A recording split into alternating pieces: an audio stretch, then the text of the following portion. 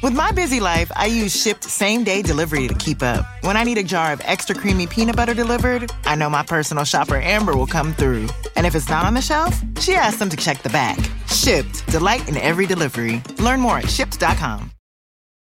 Hello, America. It's Ted from Consumer Cellular, the guy in the orange sweater, and this is your wake-up call. If you don't have Consumer Cellular yet, now is the perfect time to switch and save. For a limited time, new customers can get wireless service for as low as $15 a month for your first year. Yep, the same exact nationwide coverage as the leading carriers for $15 a month for an entire year. What are you waiting for? Call 1-888-FREEDOM or visit consumercellular.com and use code RADIO15. See consumercellular.com/firstyear15 for promotional details.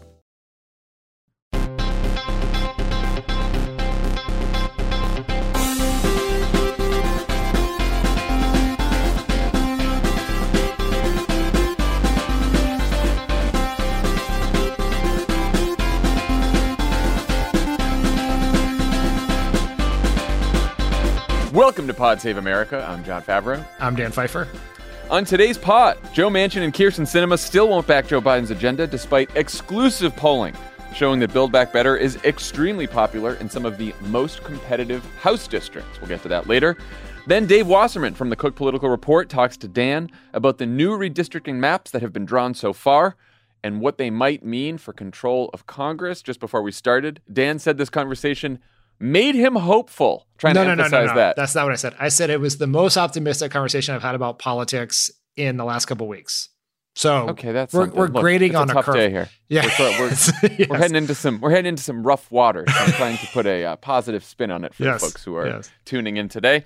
One quick note before we start: there's only one episode left of This Land. This season, award-winning journalist Rebecca Nagel takes you inside her year-long investigation into a series of custody battles over Native American children that exposes a larger plot by right-wing forces to dismantle American Indian tribal rights. Just like last season, the Supreme Court will once again hear the case in this season. So catch up on all the details before the court's new term begins. I know what you're probably thinking, it's the Supreme Court, it's not going to go well. It went well last time because on Native American rights, there's some interesting coalitions on the court with some justices that you wouldn't normally expect who support Native rights. Anyway, you can binge the first 7 episodes of This Land now before next week's finale, wherever you get your podcasts. It is a fantastic season. Rebecca does some just incredible journalism, and it's a really, really compelling story, so check it out. All right, let's get to the news. Dan, I got my phone here in my hand and my Twitter feed up because what we're doing right now is we're recording at 10 a.m. Pacific time, 10:30 a.m. Pacific time, Thursday, and the news is moving rather quickly. But it's going nowhere. But it's going nowhere quickly. Yes. But we are hoping this is an episode that doesn't feel completely stale by the time it is in your ears later this afternoon on Thursday. We need to record reacting to various scenarios that have not yet happened, like the very famous and outdated Saturday Night Live skit. We got Gerald Ford's death. Yes. Gerald Ford died today. Yes. Let's see if anyone gets that. So things could change rather quickly. As of right now, Joe Biden and the Democrats have figured out how to avoid a government shutdown.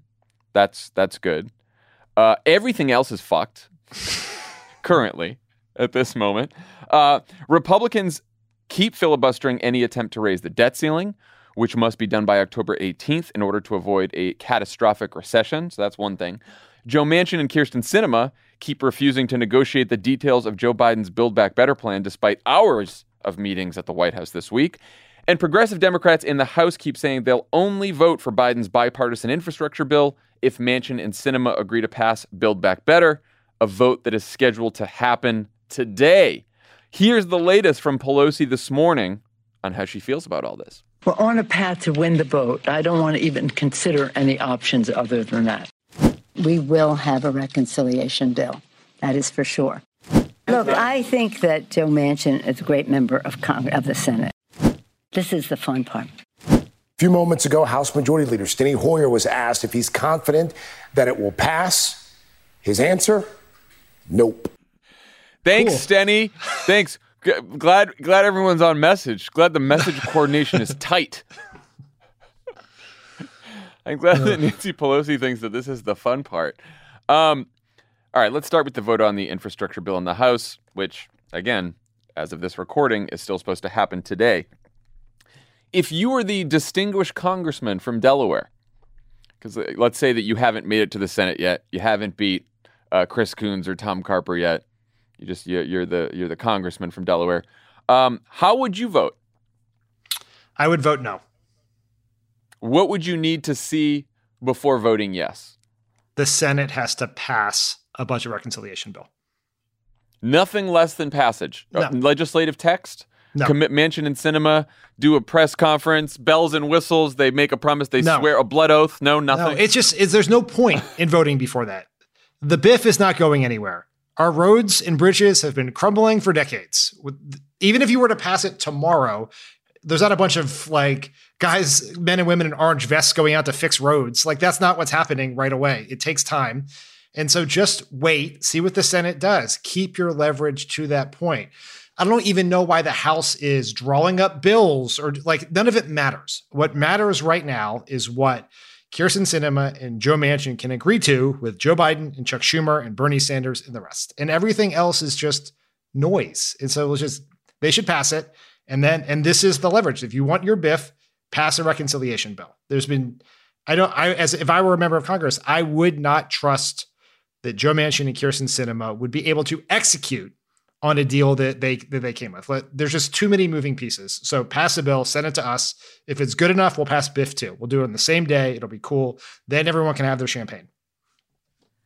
Can I play? I'll play devil's advocate. Okay. All right. Gottheimer's advocate. I was going to say the distinguished gentleman from the state of no labels address the House.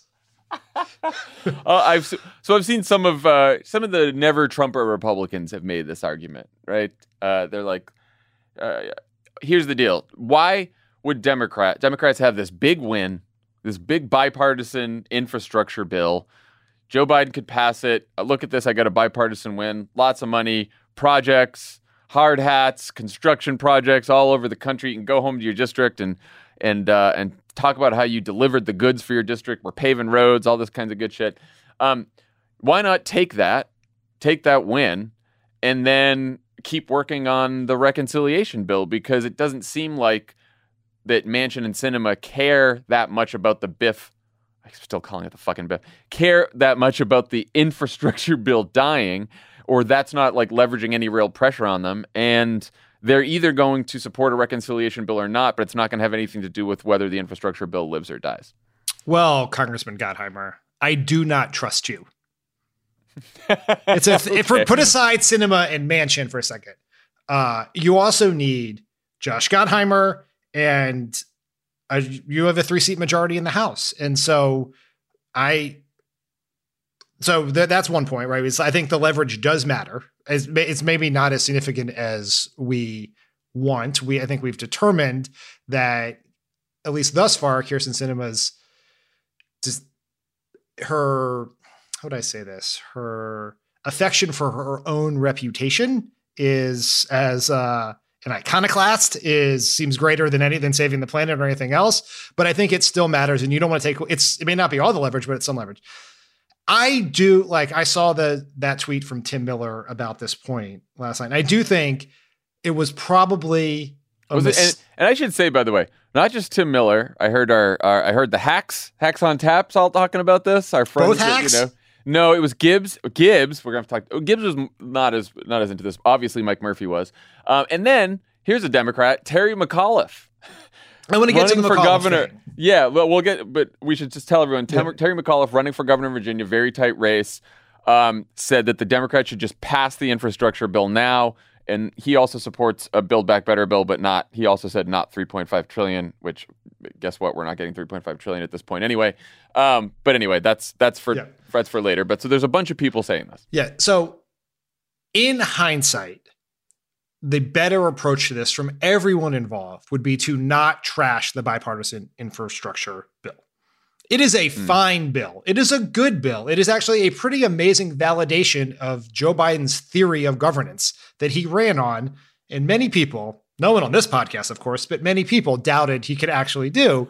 But if we lived in a vacuum, if we did not know about another bill that would extend the child tax credit and raise taxes on the wealthy and do amazing climate change things and do all these other things, we would the BIF or whatever would be a huge win. It'd be a giant win. There would be signing ceremonies.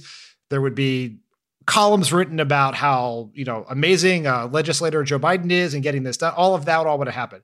But because it has been trashed as a lobbyist written bill written by big oil and all of that, the ship has sailed on. Like if they were to pass BIF today and Biden were to do a signing ceremony, the press coverage would suck.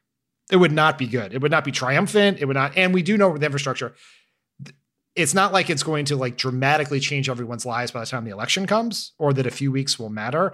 And so I don't think we don't live in a world where passing BIF would be treated as a big win for Biden right now. It is, we put all our chips on the table. It's get both things. And it's a huge, gigantic win for the party, the country, the planet, or it's a loss. Whether it's a half a loss or a full loss, is still a loss.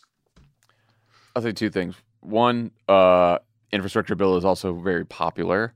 We're going to get to the polling that we have in a minute, but especially in competitive House districts, people love infrastructure. The reason they love infrastructure is because they don't like having crumbling roads and bridges, and infrastructure also creates a lot of jobs, right? So it is completely insufficient. I would be with one of those progressives in the House voting down the bill until I get Build Back Better as well.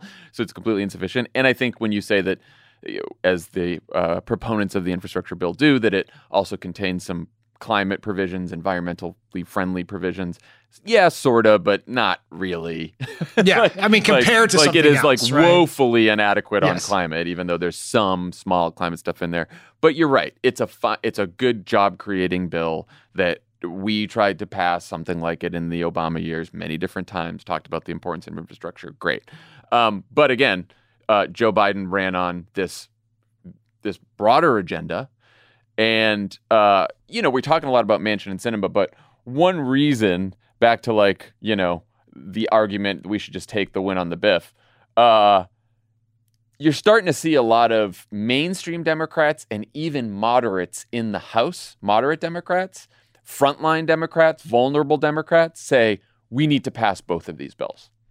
They believe we need to pass both of these bills because if infrastructure fails and Build Back Better fail, it's not progressives who are going to suffer in the midterm election. They're in safe districts. They're going to be fine.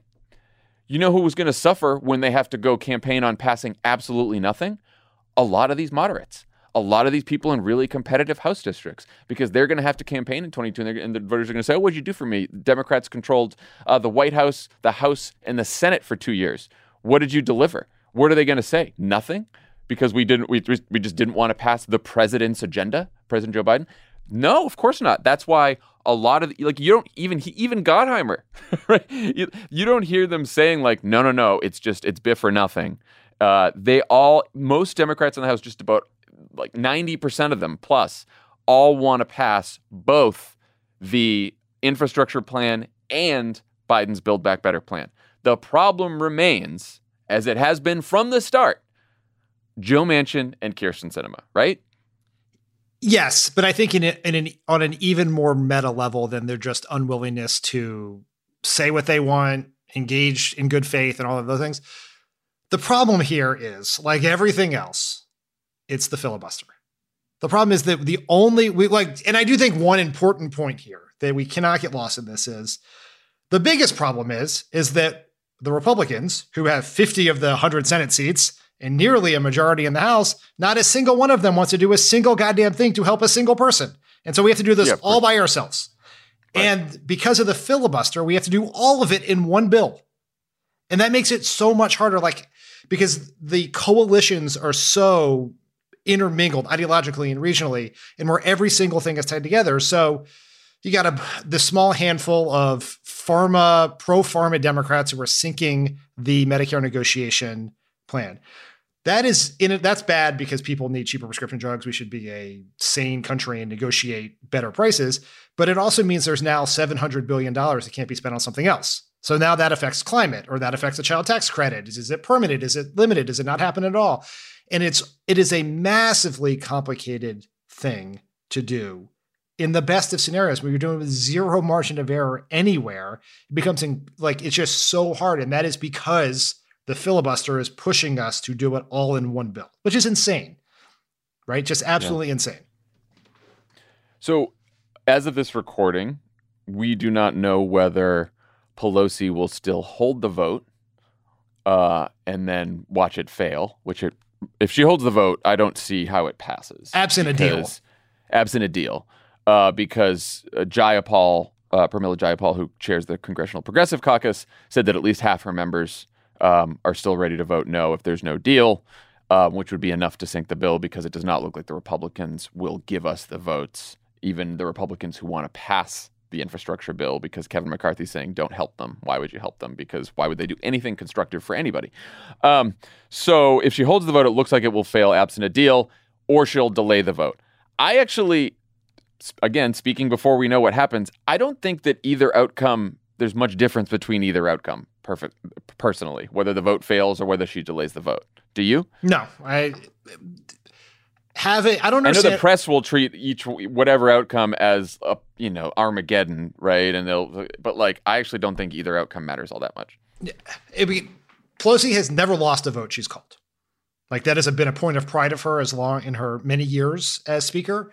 And so I would be shocked if they don't have the votes and they have the vote anyway. And there was some, I heard Stephanie Murphy, a moderate member from Florida who was part of the group of centrists who work with Josh Gottheimer to sort of screw this whole process up, say, if we don't have the vote, that's like a violation of trust. I cannot understand why you would want, if you were so passionate about this bipartisan infrastructure bill, why you think it would help your cause to lose the vote, to actually call it and lose it. It makes no sense to me. I don't make no sense to me either. So Jayapal also said when she came out of Pelosi's office this morning, we're in the same place and we're willing to stay here all weekend if we need to see if we can get a deal. You could imagine something where the vote goes down today or the vote is delayed today, and then finally Manchin, Sinema, the progressives all get in a room over the weekend and try to hash something out.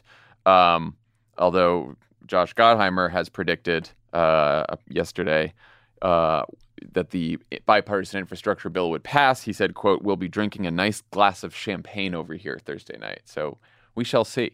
We shall see about that. He's going to drink that champagne because we have now spent 7 of the first 18 minutes of this podcast talking about Josh Gottheimer, which might have been the goal all along. All along. All right. So here's the thing. Here's why it's sort of silly is Josh Gottheimer is not a real player. He's just doing whatever Kyrsten Sinema and Manchin tell him to do. They are the people. Or Mark Penn. They are the people calling the shots here, which is why we're going to move to them. What do Joe Manchin and Kyrsten Sinema want? The question that we have been screaming into the void since January. We still don't know. No one knows. It's not clear that Joe Manchin and Kyrsten Sinema know. Despite hours of meetings with Biden and other Democrats, neither of them have told anyone what level of spending they'd support, what kind of taxes they'd support, or any other details that might help move this bill along. Manchin released this crazy long statement late Wednesday that didn't say much of anything new.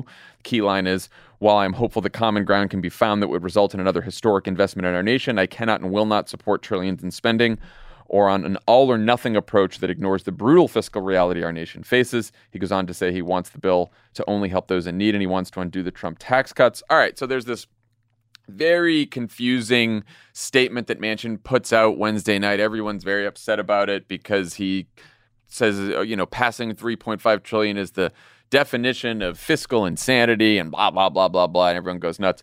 So then this morning, Politico finds a memo that Manchin and Schumer both signed July 28th that basically outlines exactly what Manchin wants in the Build Back Better bill, even though Manchin has not said that publicly. And the memo says he wants it to be $1.5 trillion. He wants the debate on it to start October 1st. He wants means testing for every program. That means making sure that the wealthiest don't benefit from a lot of these proposals. He wants on energy and climate. He wants to make sure that all the investments you make in climate reward clean energy, but don't penalize fossil fuels, which is a fucking bummer. He wants the corporate rate at 25%. He wants to raise income taxes to 39.6% at the top rate, raise capital gains, and carried interest. So fairly good on taxes, even though not quite where Biden and the Democrats are on the corporate rate. So that's what Manchin wants. And what do you think about this whole thing that like Schumer basically signs the bottom of this memo and then writes also, I will try to push Joe to change some of these. Who is he writing that to? What's the promise? I don't understand. Anyway, this memo's been sitting there since July 28th. Everyone's been like, what does Joe Manchin want? He writes these fucking inscrutable op-eds and statements. Meanwhile, we have a very clear memo here the whole time. I'm so confused about this. I feel like we almost have to apologize to Joe Manchin. He's definitely wrong on what needs to happen. Elijah, there's your SEO for today. Pfeiffer apologizes to Joe Manchin. I mean, he did, like, what our frustration has been, he wouldn't say what he wants. And he said what he wanted, and he wrote it down in pretty significant detail, and then got the Senate Majority Leader to sign the piece of paper. Isn't it his fault, though, for forgetting what he wrote down or not being able to fucking articulate what he wrote down? What is wrong with this man? Well, is he playing with the full deck here? I do not know.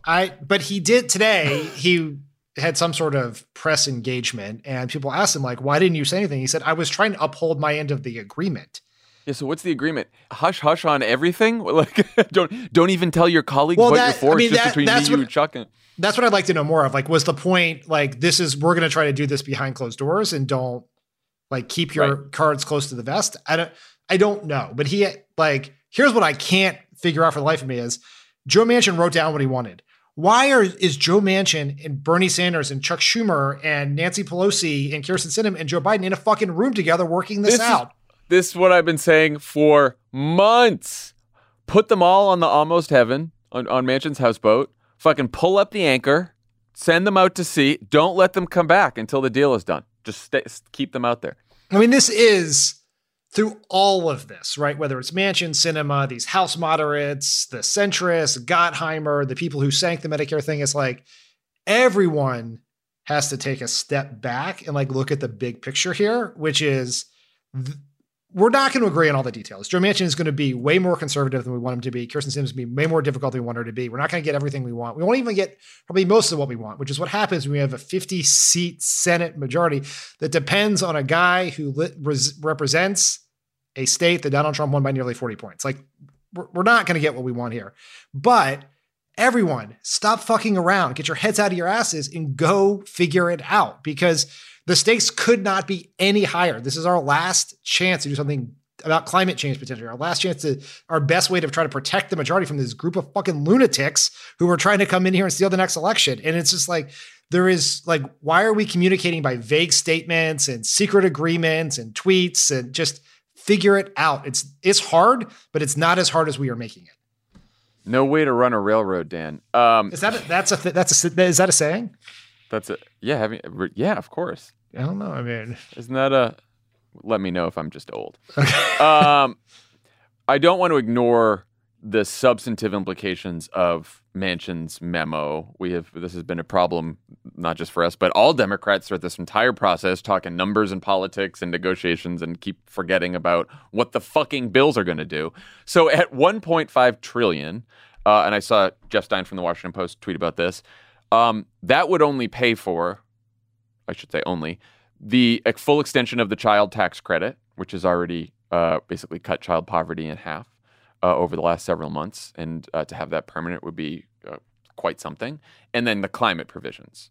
That would leave out all the education provisions and all the healthcare provisions, which is really bad. Now, there's a lot of mix and match there. Maybe you don't make the child tax credit permanent. You extend it for a couple more years, and then you use the rest of the money on some education and healthcare, whatever. But it's a real, you would really have to start scaling back a lot of the proposals at 1.5. Now, Manchin was also asked at this press gaggle, is 1.5 that your final offer? You will never go above 1.5. And he gave some wiggle room. He did not draw any red lines. So maybe you could see this getting to 1.9 to, I don't know, but it's certainly not going to be 3.5, which is something that we've known for quite a while now. Yeah, there's been definitely an expectations management problem among everyone involved. And I think part of it comes from everyone was so blown away by the success of the American Rescue Act process, where it's like Joe Biden asked for $2 trillion. He got $2 trillion. And yeah, Joe Manchin did some annoying things on means testing, and Kyrsten Sinema did a few annoying things, but we got what we wanted. This is amazing. And everyone's like, Democrats have learned all the lessons. We're going to be big and bold and not afraid. And we forgot that. And I think what we lost in that was a unique situation. And it's sort of, if you look at like the last many years of Congress, sort of the Affordable Care Act and the Trump tax scam are the exceptions, not the rule. Everything else significant that has been done in the middle of a crisis, facing a gigantic deadline that would have dramatic impacts, right? Tax cuts expiring, taxes going up, default. And so there's no real deadline here. Like the fact that we're having this conversation about the vote tonight, that is a fake deadline. That isn't something that Josh Gottheimer and the centrists asked for. It means nothing. And I know they'll say, well, the Surface Transportation Authorization expires. You know what happens tomorrow if we don't pass that? The roads don't close, people. It's a fake thing. You can put it in the CR and pass it tomorrow. It's not real. This is a completely fake deadline. And so that is one thing I think that it is worth stepping back from the brink when you read all of the apocalyptic news coverage that is likely to come tomorrow, which is this is a setback. Time is never your friend when you're trying to pass a bill. There's some metaphor about fish and smelling if you leave it out too long. You never want to leave members of Congress too much time alone with their thoughts. Like bad things will happen. Well, but idle hands. But next week is just as good as this week. And Joe Manchin did say in that weird contract that Chuck Schumer signed and told no one that you want to start on October 1st. That's tomorrow, people. Let's get to work. I know. The other thing Joe Manchin said during this press gaggle today, he said, I've never been a liberal. I'm more of a conservative Democrat. If you want to pass a $3.5 trillion package, elect more liberals. And I had to, I looked at it and I was like, yeah, he's right. Yeah. he's right. And we spend a lot of time what Joe Manchin's thinking. What are Joe Manchin's motivations? We can wrap. It doesn't really matter at the end of the day because we can't do anything about Joe Manchin, at least until 2024 and probably ever. All right. He has a vote. You can yell at him. He still has the vote. You can run ads against him. He still has the vote. And it is possible that there is no hidden, secret, dark motivation to all what Joe Manchin does, except the fact that he is a conservative Democrat, that he's with us on some things, but he's just not with us on everything else. That doesn't make him a good guy or a worse guy. It doesn't matter. It just that's what he is. And that's the rules of the Senate and the laws that we have right now. And it fucking sucks. But if we want to change it, then yes, we have to elect more liberals. And I think that's a really important point about Manchin, because in a lot of cases over the years, you have Democrats representing red areas, and they are personally much more progressive than they can be and keep their seat. Joe Manchin, and then they retire, they lose, and all of a sudden they're like, I know I never said before, but Medicare for all, great, right? Or, they are unburdened. And that happens sometimes when people decide not to run for re-election. They are unburdened of the constraints of the electorate of their state, and they, will take some tougher votes or more progressive votes. I think you're right. Joe Manchin is a conservative. He is a conservative Democrat. He is further to the right from the median of our party than just about anyone else, median of our party in Congress. And if he were to, I often think if Joe Manchin has always been assumed Joe Manchin would retire in 2024. Yeah.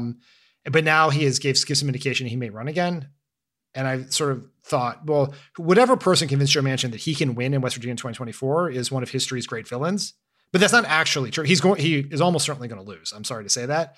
But I don't think if Joe Manchin announced tomorrow he's not running for re-election, he'd turn around and do a bunch of progressive shit. I don't think that's who he is. And this is what we're stuck with. He'd probably go be a lobbyist somewhere and make a bunch of money. And everyone would be like, see, he told you. And be like, yeah, no, that's just he told us. And he's like, that's who I am. What are we going to do about that? I think just on that Manchin thing, I think one of the rules, I think that for the rest of our time in the majority that we all have to abide by more is we have to pay less attention to the things Joe Manchin says because they're very confusing, and more attention to the things that Kyrsten Sinema is not saying. Like that is one of the things that she has been super silent through all of this. Great segue. I was just about to get this because everything that we've been saying about Joe Manchin, very little of it applies to Kyrsten Sinema because she is in a completely different political environment being a senator from Arizona. What the fuck is she doing? What is her excuse for pissing off Democrats? Now, again, what does Kyrsten Sinema want? We don't have a memo that she and Chuck Schumer signed, at least yet. At least hasn't been leaked yet, but who the fuck knows? But from all the reports, she's keeping the cards very close to her vest. She doesn't give these, gaggles like Manchin does. She's very quiet about this. She's been meeting with the White House for like hours and days this week, both with Biden and with the White House staff. So she has been negotiating. She's not telling us. We don't know what her negotiations are. We've heard some leaks that she's where the Democrats are on climate, or at least closer to where they are on climate than Manchin is, but further away than on taxes. But beyond that, we really don't know much about what she wants. We do know that there was a new super PAC that launched today to where you can donate to an eventual primary opponent. So that's something. What do you think about Sinema? Which I'm like, again, Levitt said he's ready to break his finger hitting the Act Blue donate button. Which I have to be honest, I'm getting pretty fucking close to, depending on how this vote goes. Oh, I don't. Almost without knowing who the person is, I am supporting whoever's primary Kyrsten Sinema. Yeah, I'm sorry. Arizona is not West Virginia, right? It's not. Like I think the person who is probably most annoyed at Kyrsten Sinema on the planet is not us. It's not Joe Biden. It's got to be Mark Kelly.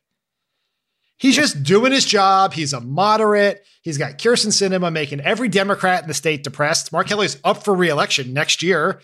You have her making him look more, she's like setting the barometer of moderation in the state. So now he looks more liberal than he actually is. Like, what a fucking disaster. I cannot explain. There is a political logic, as annoying as it is to Manchin, as we just said.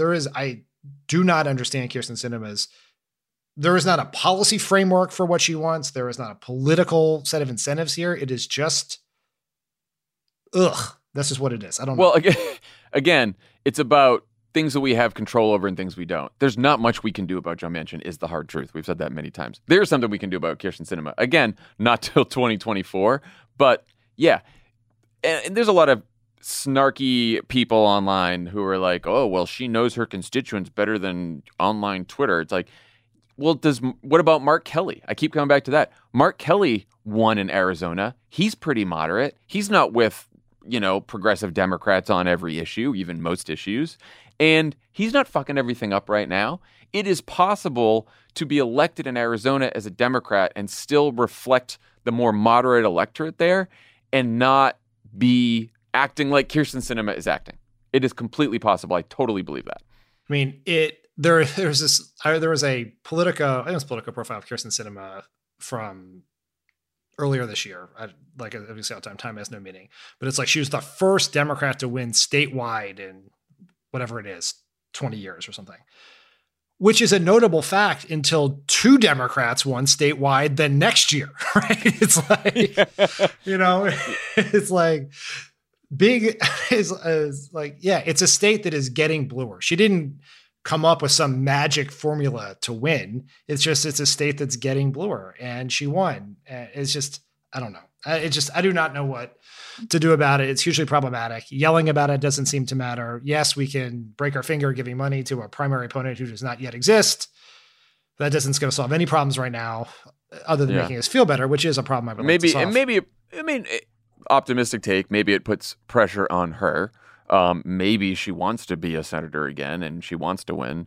She is, and then the other sort of John. She took the summer off to intern at a winery. I haven't even gotten into that. She missed votes to run in a triathlon, I think. Like, it doesn't seem like legislating is her passion here. Living her best life. I will say the optimistic take is that if she really wanted to kill this thing, why would she be running back and forth to the White House all week with spreadsheets and negotiations? Like, she wants something. We just don't know what it is. So whatever. Brings us to Biden in the White House. A lot of anonymous griping from Democrats on the Hill, as Democrats on the Hill are wont to do, that Biden's not doing enough to land this plane. Is that fair? What else could he be doing? It's inevitable that this criticism would come, right? It is. And whenever something is not going well that involves the Hill, there will be people on the Hill who will blame the White House. Sometimes that path goes the other way. I would like to say, yes, he should be doing more, but what should he be doing? I'm not entirely sure. Like, it's like, speech. Yeah. It's like, this is not communication. I'm going to say what everyone said in the White House that always made me really mad. Big speech. Let's give a big speech. Yeah. I know the person who said that the most. Dan. Yeah, it was you. No. South side of Chicago, Hawaii, Rhodes? Indonesia. Maybe you know that guy. But I can't, do more, solve the problem. I can't really tell you how, which is a sign that it's more complicated than just more presidential involvement. I mean, he's clearly meeting with the right people. He can't force them to come to agreement. It's not like he can't, they're like, be more like LBJ. I was like, I don't know what that means. Twist arms, go to West Virginia, go to areas like that. I don't think that's going to solve the problem here. The one thing that I think the White House could do, and I recognize it's incredibly challenging, is someone needs to make the case for this bill on in a politically compelling way. Well, I was only half joking about the speech thing. And I'm not just saying this to now get revenge on speechwriters who were in the White House who have to do this because I've been in those, poor Vinay, if he's listening. I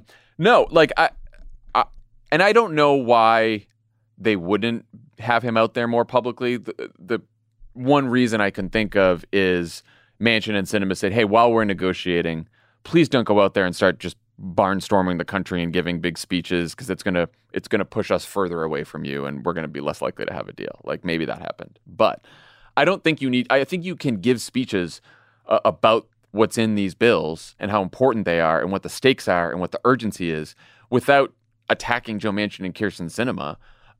Again, we've talked about this before. You can start attacking the people, the special interests who are trying to stop this bill. Billionaires who don't want to pay more taxes. Drug companies who don't want people to pay for cheaper drugs. Big oil companies that don't want to transition to clean energy, that don't want the country to there's a whole speech out there you can give about why the country. There was a report yesterday that the meeting between Manchin and Biden was Biden just talking to Manchin about all the reasons that the country desperately needs these and Build Back Better. Tell the rest of us. Give a big speech. Look, I keep thinking about what we did around ACA. And in 2009, in the summer of 2009, when things were looking shitty, right around Labor Day, we gave a big speech to Congress about why the Affordable Care Act was needed. Did we think it was going to change a bunch of Republican minds? No, clearly not, because one of them stood up and screamed, "You lie," in the middle of the speech. Did we think it was going to change a bunch of minds of Republican voters? Also no. But what it did is it rallied Democrats around Barack Obama and the Affordable Care Act, and all the Democrats in Congress, in the House and the Senate, that were wavering about that sort of started supporting the bill. And it wasn't just that big speech to Congress. Then he went to the caucuses and sort of gave an off-the-cuff speech, both the House caucus and the Senate caucus, that was even more effective than the big speech he gave to Congress. So I do think that there is some role for the president to play here in rallying at least the Democratic Party to his side. What do you think? Yes. Yes. Just the situations are, and I think it's because all the same people are involved, right? So it's Ron Klain was around back then, right? Yep. Mike Donilon was in the vice president's office back then. Jen Psaki and Kate Bedingfield were in the White House back then. So the situations are not analogous. And not that we had it free and easy. We had bigger margins, more margin for error. We could lose a couple dozen House members and still be fine. The hard part here is get your message out. It is 150,000 times harder to get your message out in this day and age. And, not to be political playbook, but just look at what Ron Klain's doing on Twitter. They're fighting a battle on vaccine mandates and COVID. You got the FDA just fucking up your booster plan, and you have Afghanistan, and you have your members on the Hill, your cabinet folks on the Hill, dealing with there's just so much happening that it's really hard to get lift. Could a giant speech to Congress make a difference? Maybe. I think the one thing everyone needs to do, whether it's Biden, Pelosi, Schumer, every Democrat, us, people, progressive activists, is make the positive case for the bill, right? Make for why it matters, why it's important, sort of lift out of the legislative minutia, and in every moment point out that Republicans are unified against this incredibly popular bill. That's a really important, I understand why it's lost in the press coverage. It's totally understandable. Republicans have no say in whether this bill becomes law or not. But in the larger historical rendering of this moment, we're trying to save the planet. We're trying to help people, give people food and shelter. Republicans are doing nothing. And we should call that out. and so it's a special interest in their cronies in the Republican Party should be part of the narrative. And the White House can, I'm sure, do more to make that happen. It's just really hard. Again, there's things you can control and there's things you can't control. The White House cannot control all of the stuff that you just mentioned, right? They're fighting on 10 different fronts, but most of them are beyond their control. They didn't ask for a lot of these fights. And getting your message out in today's media environment is fucking brutally difficult. What do you control? You control what the president says and what public events the president does. They can do that. And I would imagine, again, the only reason I don't think it, like you said, we know all these people. I don't think that they just like haven't thought about this. Right, of course. Yeah. There must be something about the negotiations that are stopping them from Biden from doing more publicly. I would imagine that if the infrastructure vote fails today or gets delayed, the next phase of this, you could see Joe Biden saying, all right, I'm going to make a stronger public case. I'm going to make a big speech. Maybe it's primetime, maybe it's not. Maybe it's to Congress, maybe it's not. Then I'm going to go around the country. I'm going to sell individual components of this bill. I'm going to make sure that the public is still on our side, because the public is on our side, because it's a very popular fucking bill. But you could see that being the next phase if they don't reach a deal today or in the next few days. Believe it or not, though, the budget negotiations are not even close to the biggest problem that Democrats need to solve right now. Treasury Secretary Janet Yellen has warned that the government will run out of money to pay its debts on October 18th, which means that the U.S. will default, which would trigger a global economic crisis and a catastrophic recession here at home. The very easy and completely cost-free way to avoid this is for Congress to lift the debt ceiling, as they have done routinely in a bipartisan fashion for over a century. And Republicans are refusing to do so this time. Why? Because they want to lie to voters by running midterm ads that falsely equate Democrats voting to raise the debt ceiling with Democrats voting to add more debt, which means that Democrats have no choice but to do this on their own.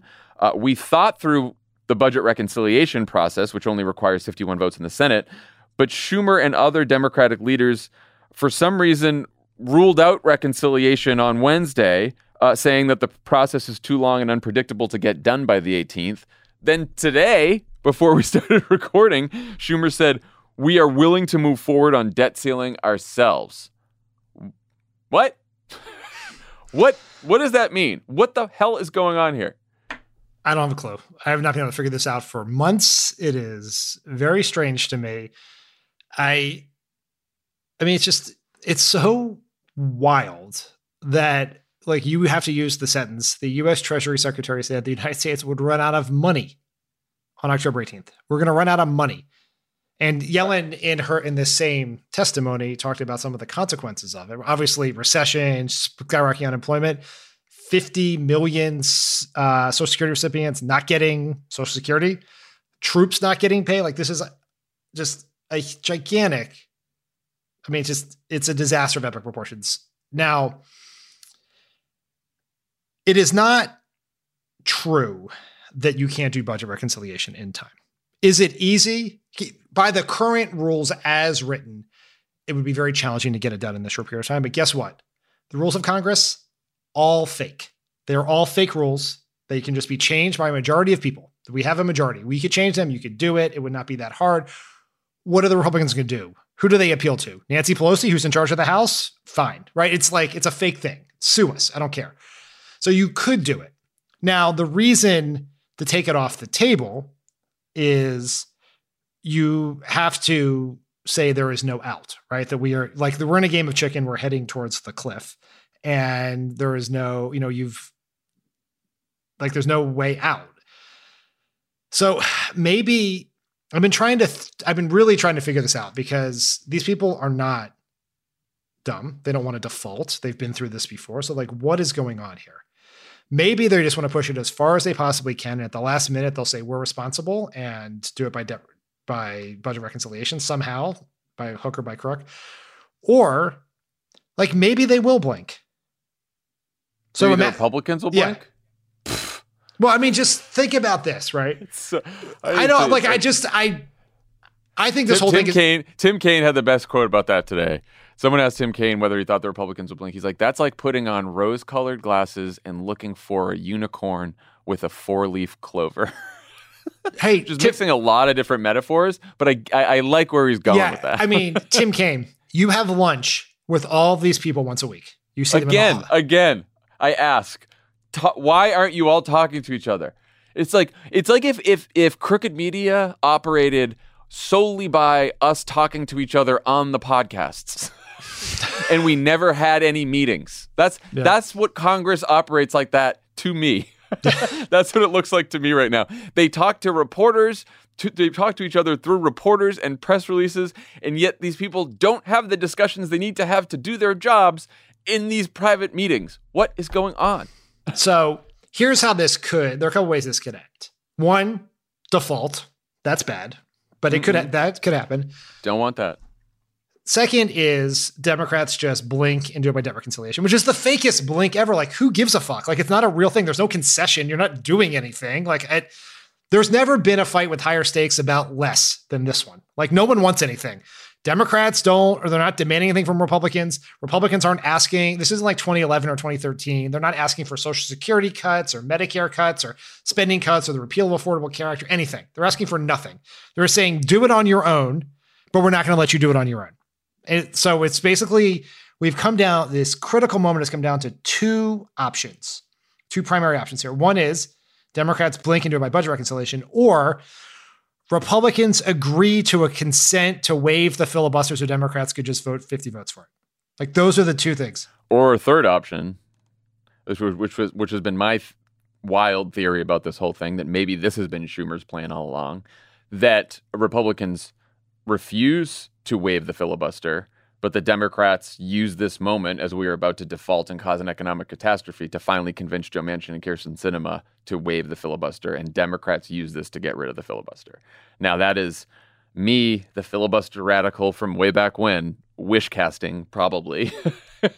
But like, the reason I keep thinking about that is because, look, what else has Schumer been doing? It is such a fucking bizarre strategy to me to like, if it's true that it can ultimately be done by reconciliation, Republicans know that. Mitch McConnell knows the rules of the Senate. You're not fooling him by saying, oh, no, it can't be done through reconciliation. Just kidding. It actually can. You're not fooling anyone with that. What are you doing? I don't understand it. So maybe if it really can't be done through budget reconciliation in time for the 18th, because it's a real long process, then the only option really is to get rid of the filibuster. And if Joe Manchin and Kyrsten Sinema are looking at the options, get rid of the filibuster or let the country default, they're much more likely to get rid of the filibuster than McConnell and the Republicans joining in. Yeah, I think that is true. But before people get their expectations out of whack, it'll be like, we're here for the filibuster, we're going to pass the For the People Act and all of that. Yeah, right. It's going to be a debt ceiling carve out. Mm-hmm. Right. Like that. I mean, maybe that's the camel stones under the tent that starts us on our path. The first one's free, Dan. That's right. To get you hooked. Yeah. I don't know. It's wild. I do not believe that any of these people will let us default. I agree. I am not. There's a lot of reporters completely freaking out about this, and they're like, everyone should understand the country. This is the scariest moment yet that we've ever.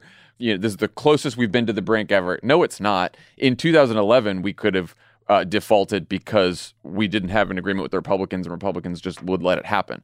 I firmly believe that Democrats are going to figure out a way to make sure the country doesn't default. I am not losing sleep over this. Maybe I should, but I'm not losing sleep over this. If this was Kevin McCarthy in the House, I would be very worried that he would stumble ass backwards into a default. Like, the issue wasn't even in 2011, wasn't whether we could get a deal with Boehner and Eric Cantor. It was whether they had the juice to get their members to vote for it. And that almost failed at the last minute because they were too weak and too stupid to lead their party. McConnell, we only need 10 Republicans. You don't need a majority of the majority like you did with the House. And so I think they will figure something out. It's just such a stupid waste of time and energy. And it's going to start affecting people's lives. It's going to affect the stock market pretty soon. And it's going to affect people's 401ks and their income and everything else. And it's just dumb. Yeah, it's stupid. When we come back, Dave Wasserman of the Cook Political Report talks to Dan about the latest redistricting maps and what they mean for control of Congress.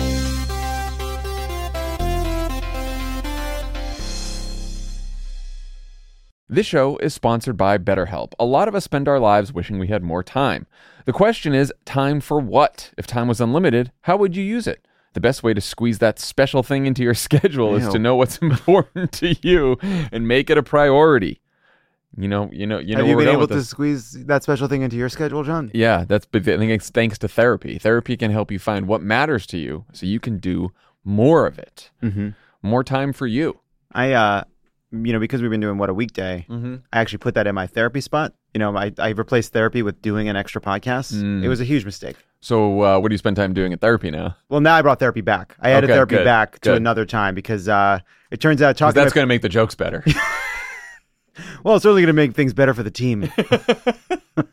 If you're thinking of starting therapy, give BetterHelp a try. It's entirely online, designed to be convenient, flexible, and suited to your schedule. Just fill out a brief questionnaire to get matched with a licensed therapist and switch therapists anytime for no additional charge. Learn to make time for what makes you happy with BetterHelp. Visit BetterHelp.com/PSA today to get 10% off your first month. That's BetterHelp, HELP.com/PSA.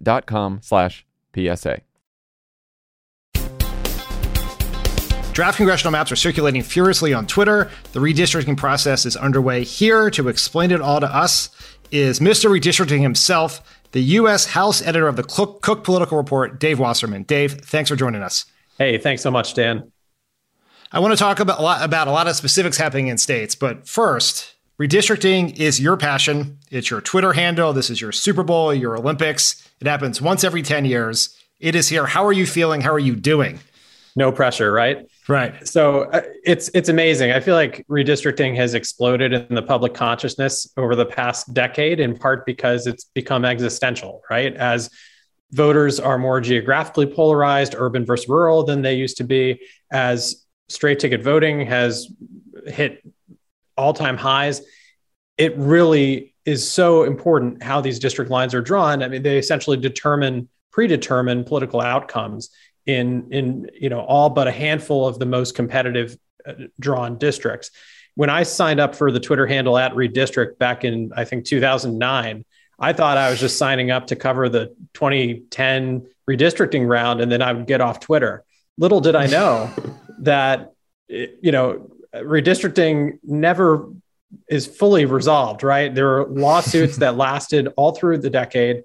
And in fact, had it not been for Democratic lawsuits that overturned Republican drawn maps in Florida, Virginia, North Carolina, and Pennsylvania, Democrats would not be holding the speaker's gavel right now. Kevin McCarthy would be speaker, not Nancy Pelosi.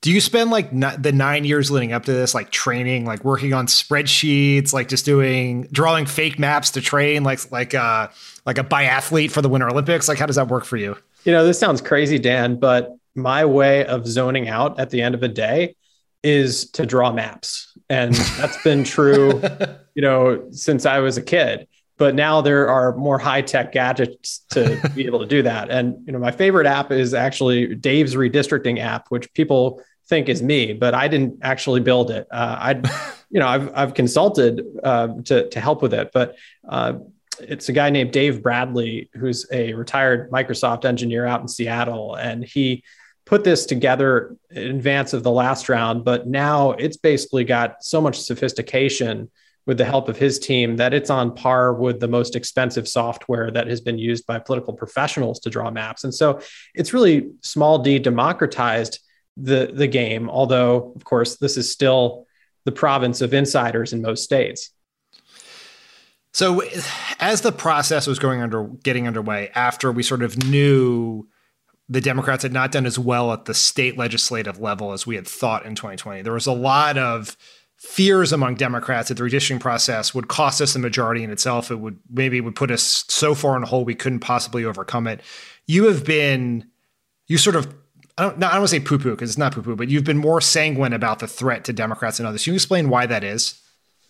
Well, look, just because I think redistricting this cycle could be only a minimal gain for Republicans doesn't mean I think it doesn't matter, because the net effect of redistricting is to reduce the overall number of competitive seats. And we see what's happening in Texas. I'm sure we'll talk about it, but Republicans proposed a map that essentially moves all 9 of their vulnerable incumbents into much more solid Republican districts by purging as many Democrats and minority voters from those districts as possible. So that isn't necessarily a seat gain for Republicans, but it's a game of keep away, right, from the Democrats. And so, it's a continuation of what we saw in 2011, where Republicans had almost a 5-1 advantage in the number of districts that they got to draw over Democrats. And what they did was they locked in their gains from 2010, when they had a really great anti-Obama midterm, right?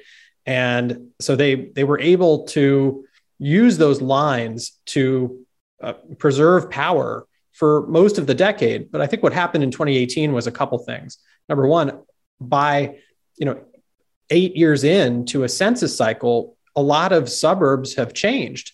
A lot of the best laid plans of partisan cartographers unravel because political trends overtake it. And so we saw a number of districts that were drawn by Republicans last time to be safe red seats in places like Atlanta and Houston and Dallas and the suburbs of Detroit that flipped blue when you had this blue wave in 2018.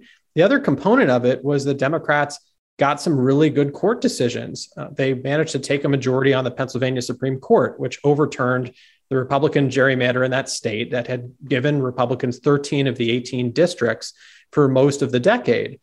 As a result of the new court-ordered map, the delegation is now split 9-9. And so you have much more politically equitable maps in place in North Carolina, Pennsylvania than you used to. So I'm glad you brought up Texas, because when the Texas map came out, you, among others, remarked that it was not as aggressive as you thought. Democrats, myself included, thought Republicans would try to net as many as 3 or 4 seats out of this. But it was, as you said, less aggressive. The history of Texas Republicans is not that they are doing this because they care about democracy or fairness. They have been the most aggressive, certainly in the 2000 cycle. What can you help people understand why they made the specific decision they made in Texas to do this? Sure. So, look, I don't think this was a case where Republicans, relented much. This is a smart map. I think it's the map that Democrats would have drawn if they were in charge of Texas and the roles were reversed, right? Was it as aggressive as I might have expected? It wasn't maximally aggressive in the sense that, Republicans probably could have bacon mandered a bunch of districts out from Houston into really rural Texas, and it could have looked totally absurd, and they could have maybe squeezed one more district out of it. But there are a couple of constraints on what Republicans were able to design. And the first is the Voting Rights Act. Keep in mind that those districts in South Texas, which are super Hispanic majority seats, Republicans did try, they are trying to flip one of them from a Biden +2 district to a Trump +3 district. And they could be successful in flipping that seat red. But the reason they couldn't draw it into like a Trump +15 was that they would need to reduce the Hispanic population in a way that would trigger a Voting Rights Act suit. Now, there still is guaranteed to be litigation, VRA litigation over Republicans' map if it's passed. The reason is 95% of Texas's net growth in the past decade was people who aren't white, including 53% Hispanic growth. And there's not a single new Hispanic opportunity district on the map. There's a new Democratic vote sink in Austin, and it's a Biden +53 district. And the reason Republicans needed to draw that was that the Democratic vote growth in the Austin and I-35 corridor is unsustainable for all of their incumbents who represent parts of it. Travis County and Austin were split 6 ways under the old map. It's still split in a lot of ways this time, but essentially Republicans managed to stuff all these Democrats into one district so that each of their incumbents in surrounding seats gets 15 points safer. It's exactly what Democrats would have done had they been in charge. So to think about this is, you use the term in some of your writing on this called defensive gerrymander, right? Which you're essentially, as I understand it, trying to do is, instead of trying to grab as many seats as you possibly can right now, right? Putting at both risk the court action, which could take it out of their hands, but also sort of as a bulwark against the changing demographics of the state, which are heading in one direction. Is that correct? That's absolutely correct. And, back when Republicans drew this map the last time in 2011, they designed these seats with the understanding that they'd probably get more purple over time. And in fact, they did. And it's pretty impressive, actually, how Republicans just barely managed to hang on. In the 2020 cycle, they managed to reelect 9 incumbents in districts where Biden got more than 47% of the vote. So had this been left untouched another cycle, I think Republicans might have lost a whole bunch of seats. But now they get to move those seats to higher ground. We may be talking about a similar dynamic at the end of the 2020s, where a bunch of seats that look safe for Republicans today in DFW and Houston, in the Austin area, are once again competitive, but it's going to be a while until that happens. You, among others, have suggested that Florida is a place where Republicans might take a more aggressive approach to redistricting. What are you expecting from there, and how bad could it be for Democrats? Well, Republicans' biggest weapon this cycle is probably Florida. The reason is they have a 16-11 edge in the delegation today, and it was a map that was altered by courts in the middle of the last decade. And now Republicans feel like they have a freer hand because the state Supreme Court, which is charged with essentially enforcing the Fair Districts Amendment that was passed by voters there in 2010 that was supposed to curb gerrymandering, has taken a hard right turn. So 6 of the 7 justices on the Florida Supreme Court were appointed by Rick Scott or Ron DeSantis. That's a real sea change from what we had when in 2015, the Florida Supreme Court struck down the previous Republican map. So this time, Republicans could add 3 seats to their total for a 19-9 breakdown. I think they're going to target Stephanie Murphy's seat north of Orlando. That's probably the easiest to gerrymander into a red district. We'll see if she runs again. Charlie Crist in St. Pete is running for governor, and Republicans could draw that seat into a double-digit Trump seat, but they'd probably have to stuff parts of St. Pete in with Tampa, which was struck down under the last court ruling. We'll see if the court would green light that this time. And then Republicans could add the state's new seat to their column. It's gaining a district, and they could put that in the Villages or somewhere in Central Florida, right? But keep in mind that in South Florida, Republicans have to protect their own incumbents. They've got 2 Miami incumbents who need some boosting in the remap. And Maria Salazar is the number one example. I think Republicans will probably try and chop Miami Beach out of that district and perhaps Brickell into Debbie Wasserman Schultz's district to flip it from a Biden seat to a Trump seat. And then they have to find a way to protect Carlos Jimenez to the south. So Republicans in the Sunbelt states they control, they're constrained by the fact that, number one, a lot of these maps are already Republican gerrymanders, so you can't gain a seat you already have. Number two, they have to shore up a lot of their own people. And number three, demographic growth, population growth has mostly been in areas that are urban, more diverse, and more democratic. Are there other states under the process under Republican control that you're watching that could be determinative in how this plays out in terms of the House majority, both this time and over the next decade? Oh, yeah. The other states where Republicans could conceivably gerrymander their way to gains are North Carolina.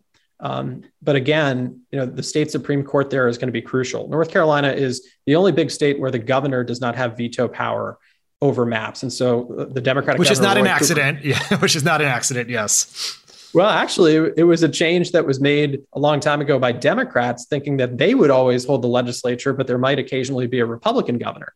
Now, it's kind of the law of unintended consequences. So Republicans could try and squeeze 2 more seats out of North Carolina, but that's really subject to the state Supreme Court. And Democrats actually, heartbreakingly for them, lost a state Supreme Court race for Chief Justice by 400 votes in 2020. That could be hugely consequential to the map outcome. Georgia, right now, it has an 8-6 Republican advantage. I expect Republicans to try and push that to 9-5 by putting Lucy McBath and Carolyn Bourdeaux into the same district, or at least making one of those districts much more Republican. And then Ohio is a real wild card here. Ohio has this new kind of hybrid process where there's supposed to be bipartisan buy-in required to pass a new map. But if the parties deadlock, then the Republicans who control the legislature with the supermajorities can pass along party lines. a map that's valid for 4 years. That's what I expect they'll try to do. And they could try and convert their 12-4 advantage in Ohio into as wide as 13-2 by getting rid of Tim Ryan and Marcy Kaptur's seats.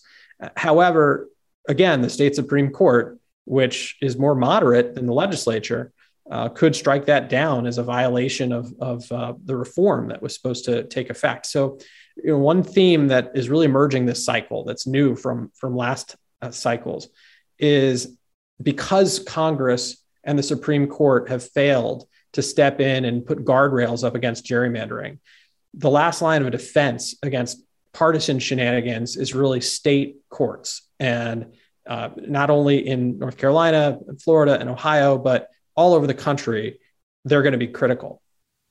And that's an important point just for people to understand, which is parties can sue under the Voting Rights Act if it's a racial gerrymander. But if it's a partisan gerrymander, they no longer can sue in federal court because of a recent Supreme Court decision. Is that correct? That's correct. And the Supreme Court decision in 2019 that said you can't bring a federal partisan gerrymandering claim, that's really curbed what Democrats had hoped for as the most powerful tool to combat Republican maps. But I think it's actually added some clarity at the state level that, this is really a matter that states need to resolve if they want to combat the most extreme excesses of the majority party. Now, of course, that's tricky. Are states able to pass a ballot amendment? Are they able to establish a commission? We do see that this time around, there are 3 more commissions than last time. Actually 4, because Montana's commission now gets to divide the state in half because it gained a seat. So you've got 10 states totaling 121 districts with commissions in place. And those are real wild cards as well.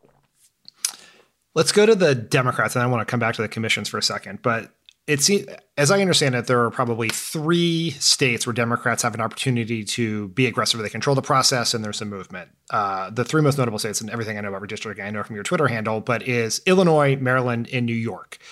Is that correct? Are there other Democratic states where there could be where the process could advantage them? The only other one could be New Mexico, and that's a state to watch as well. But you make a very important point.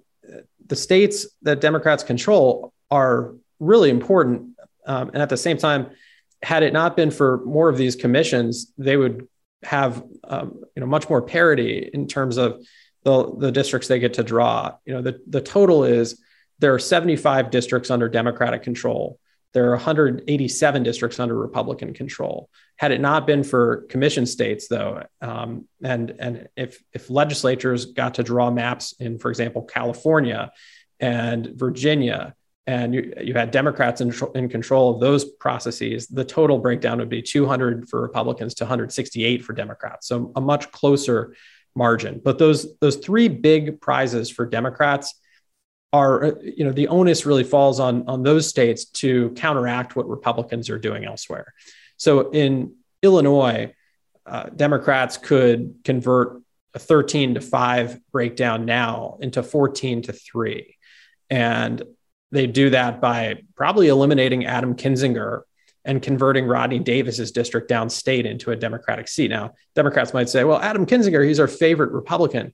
Well, the Democrats I talked to in Illinois are convinced that they're not necessarily eliminating Adam Kinzinger so much as they'd be eliminating a pro-Trump Republican who would beat him in a primary. Yes. So that's the calculus there.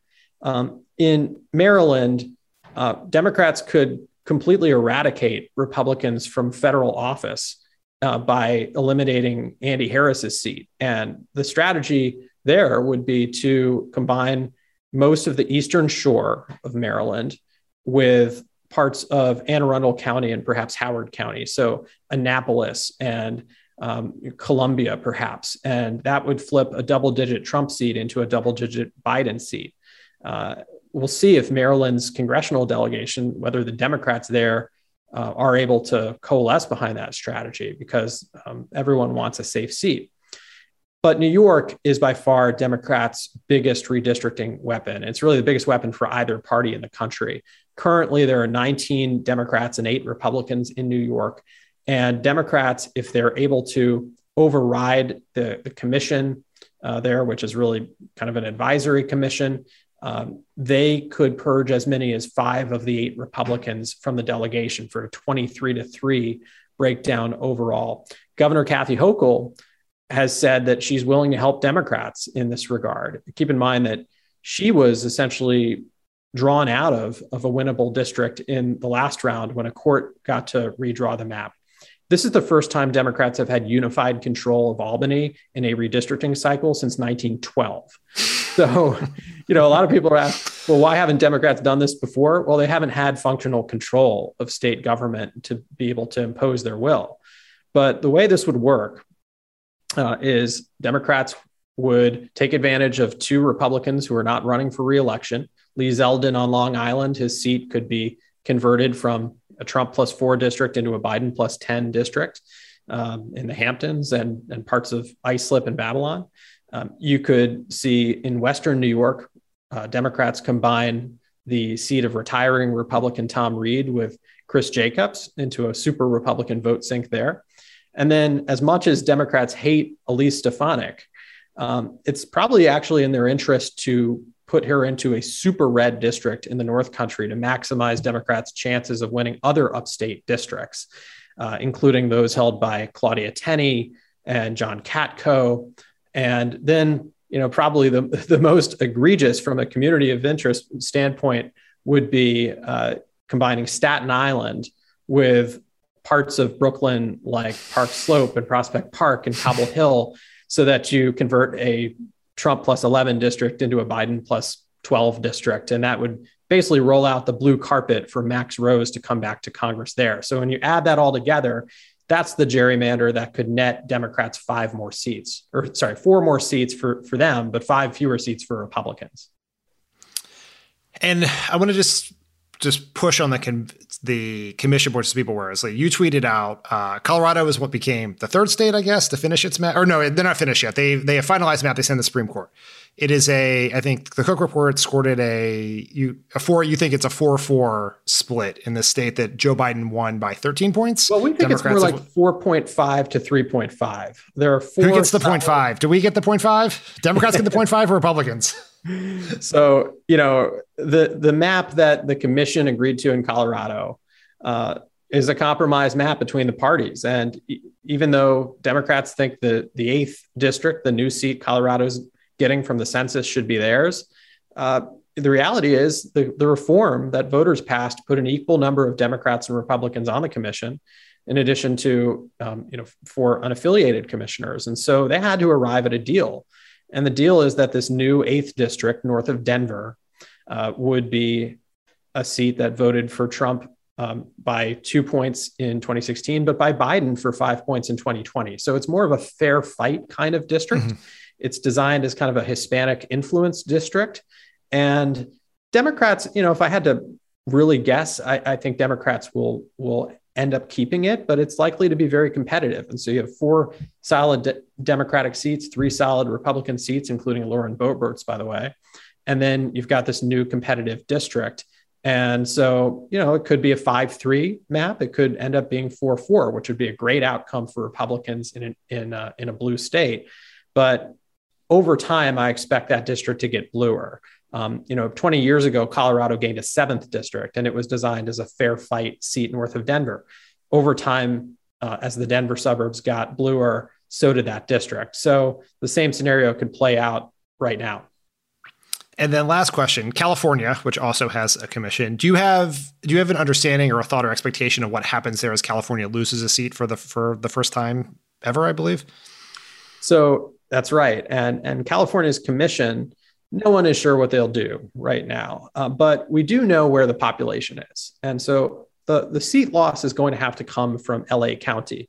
LA County had enough people for 14 districts 10 years ago. It only has enough people for 13 this time around. And, the conventional wisdom is that a Democratic seat somewhere in LA County gets collapsed, but that could have some reverberations outside of downtown, right? So if you eliminate one blue seat in LA, then a lot of surrounding districts have to kind of move inward a little bit. And if Mike Garcia's district in northern LA County gets pulled a little bit south, it could torpedo his chances of winning re-election. If Young Kim's district in Orange County gets pulled closer into LA, that could make her re-election race much tougher. And so overall, I'm expecting at least a couple of Republican-held seats to get bluer.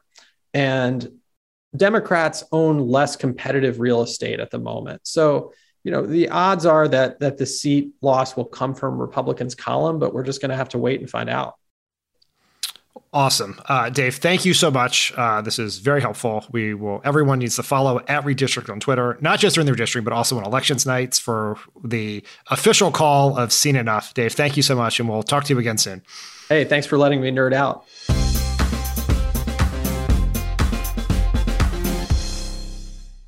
At Consumer Cellular, you get the same exact coverage as the largest carriers, but for up to half the cost. Same thing, up to half the cost. Up to half the cost for the same thing. 50% the money for 100% the same thing. I hope I'm making myself clear. Consumer Cellular. When freedom calls, we're here to answer. Call us at 1-888-FREEDOM. Half the cost savings based on cost of Consumer Cellular single-line 5GB data plan with unlimited talk and text compared to lowest cost single-line postpaid unlimited talk, text, and data plan offered by T-Mobile and Verizon May 2023. All right, before we go, we do have some exclusive polling that was conducted for the good folks at Tax March by ALG Research, which is John Anzalone's firm, former Obama pollster and Biden's top pollster. They surveyed a few thousand likely midterm voters in 6 districts represented by some of the centrist Democrats in the House who forced this infrastructure vote and have been complaining about Build Back Better. Kurt Schrader in Oregon, Jared Golden in Maine, Scott Peters in California, Lizzie Fletcher in Texas, Stephanie Murphy in Florida, and Carolyn Bordeaux in Georgia. Here's the bad news. Biden's approval is underwater in all these districts except California and Oregon, and Republicans lead the generic midterm ballot in the Maine and Georgia districts. Here's the good news.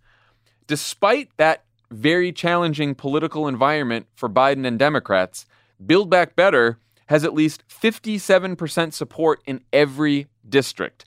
A plurality of voters in every district say the bill would have a positive effect on them and their families personally, and that they would be less likely to vote for their member of Congress next year if that member voted no on Build Back Better. What was your takeaway from these polls? What are we doing, people? You have a very popular piece of legislation that people like. And it's not just that it is popular. It's also not polarizing. Republicans are not angry about it. This does not get them fired up. By focusing on these issues in this bill, we are focusing on issues that unite our base and divide their base. That's exactly where you want to be in politics. It's very hard to find those things. We have them. It's before us, and we are tripping over our own 2 feet. This is why I maintain some measure of relative optimism that something is going to get done here, because the political logic for doing it is so overwhelming. Failure is an obvious disaster. And even the people, as you pointed out earlier in the spot, the people who need this most are the most vulnerable Democrats. This is good for them. This is not like the Affordable Care Act or the stimulus or these other very polarizing environments. The Republican coalition does not get fired up about size of government issues like it used to. They don't care about the debt, the deficit, they don't care about anything else other than racial grievance and cultural issues. And so you can go do this and it will strengthen you with your base and strengthen you with independence. And it's not going to make your problems any worse. It's not going to fire up Republicans. So just go do it. And lest anyone think that the way the question was worded was just, some progressives in a poll trying to make it sound as good as possible. Here's how the plan was described in the very long question that I'm about to read. Congress is considering legislation to lower costs for healthcare, prescription drugs, childcare, education, and electricity bills. The plan would include a tax cut to help working families pay for healthcare premiums, would allow Medicare to negotiate with drug companies to lower prescription drug costs, expand access to paid family and medical leave, and help families cover the cost of childcare, elder care, and community college. The plan is estimated to cost $3.5 trillion. They broke your rule, Dan. They put the $3.5 trillion in the description that they polled. What was the result? 61% support that plan, 36% oppose. This is not a national poll. This is a poll in the most competitive House districts in the country, split fairly evenly between Democratic, Republican, and independent voters in these districts. I don't know what else to say. I don't know what else to say. No one's asking you to do anything hard. We're asking you to do something popular and good. What a world. And they asked another version of it where they threw in, they're going to raise taxes on big corporations and the wealthiest Americans who earn more than $400,000. Just as popular, people like that. They put in one, they tested one with the $3.5 trillion and the taxes, one without the $3.5 trillion. They all tested around the same, which was interesting to me. They all tested the same. Because when people hear the component parts of the bill, which of course they are not hearing because of this fucking mess in DC, they like it and they want it to pass. Even if it costs a lot of money, they like it. One thing that I think is worth noting, we said the whole thing about speeches and messaging, and that is definitely true on the earned media side, on the press side. But whether it's the Build Back Better group or a bunch of Democratic super PACs have all been spending a lot of money to advertise this bill in these districts. So it is not an accident that even if the Twitter press narrative is just a fucking shit show of legislative morass, the messaging that a lot of swing voters are getting in swing districts is exactly what the bill should be. And it's why it's one of the reasons why it's so popular, because that is one lesson the Democrats definitely learned from the early Obama years, which is you're going to have to pay to put your messaging in front of people, because when you get to the legislating and the sausage making, it's disaster. And so there's good messaging about this. People are getting the actual narrative of the bill out there, and it's showing up in polls. And one last point on this, on the other side, there's a ton of money being spent by Republican groups trying to oppose this, and they're doing their best to message against it. Inflation, higher. Nancy Pelosi gets a park in San Francisco. This money isn't going to you. And they've been out there with those ads for a while, and they haven't made this any less popular. So those attacks clearly are not landing. So anything people can do with this information other than scream about it? I mean, call your member of Congress, right? Sometimes we're like, call this Republican member of Congress or call Joe Manchin. Like, here you have members of Congress and you're asking them to do something popular and good for their district, call them and tell them. If you are someone who volunteered on their campaigns, was a donor to their campaigns, call the campaign office and tell them how their vote on this is going to dictate your enthusiasm level for next cycle, right? That message will get back to the congressman pretty darn fast. I can tell you that. And you always say this, Dan. Obviously, there's a lot of paid advertising out there. Obviously, it's hard for the White House and Democrats to get their message out through this media environment. But we all have the ability to help get the message out. We all have Twitter feeds. We all have Instagram feeds. We all have platforms, right? Like, start talking about the different provisions in these bills and why they're so important and how they would change people's lives, what they would do for climate, what they would do for people looking for an education, what they would do for people looking to pay less for healthcare, what they would do to create jobs. There are plenty of ways to talk about why this bill would positively impact people's lives. Clearly, when you describe it to people, a plurality of voters in the toughest districts in the country say, yeah, that would be pretty good for me and my family. It would actually personally affect me. So that should tell us a lot. Okay. Thank you to Redistrict himself, Dave Wasserman, for joining us today. And we'll talk to you Monday. And I'm sure everything will be figured out by then. Bye, everyone. Pod Save America is a Crooked Media production. The executive producer is Michael Martinez. Our senior producer is Flavia Casas. Our producer is Haley Muse. And Olivia Martinez is our associate producer. It's mixed and edited by Andrew Chadwick. Kyle Seglin is our sound engineer. Thanks to Tanya Sominator, Katie Long, Roman Papadimitriou, Brian Semmel, Caroline Reston, Madison Hallman, and Justine Howe for production support. And to our digital team, Elijah Cohn, Phoebe Bradford, and Milo Kim, who film and upload these episodes as videos at youtube.com/crookedmedia.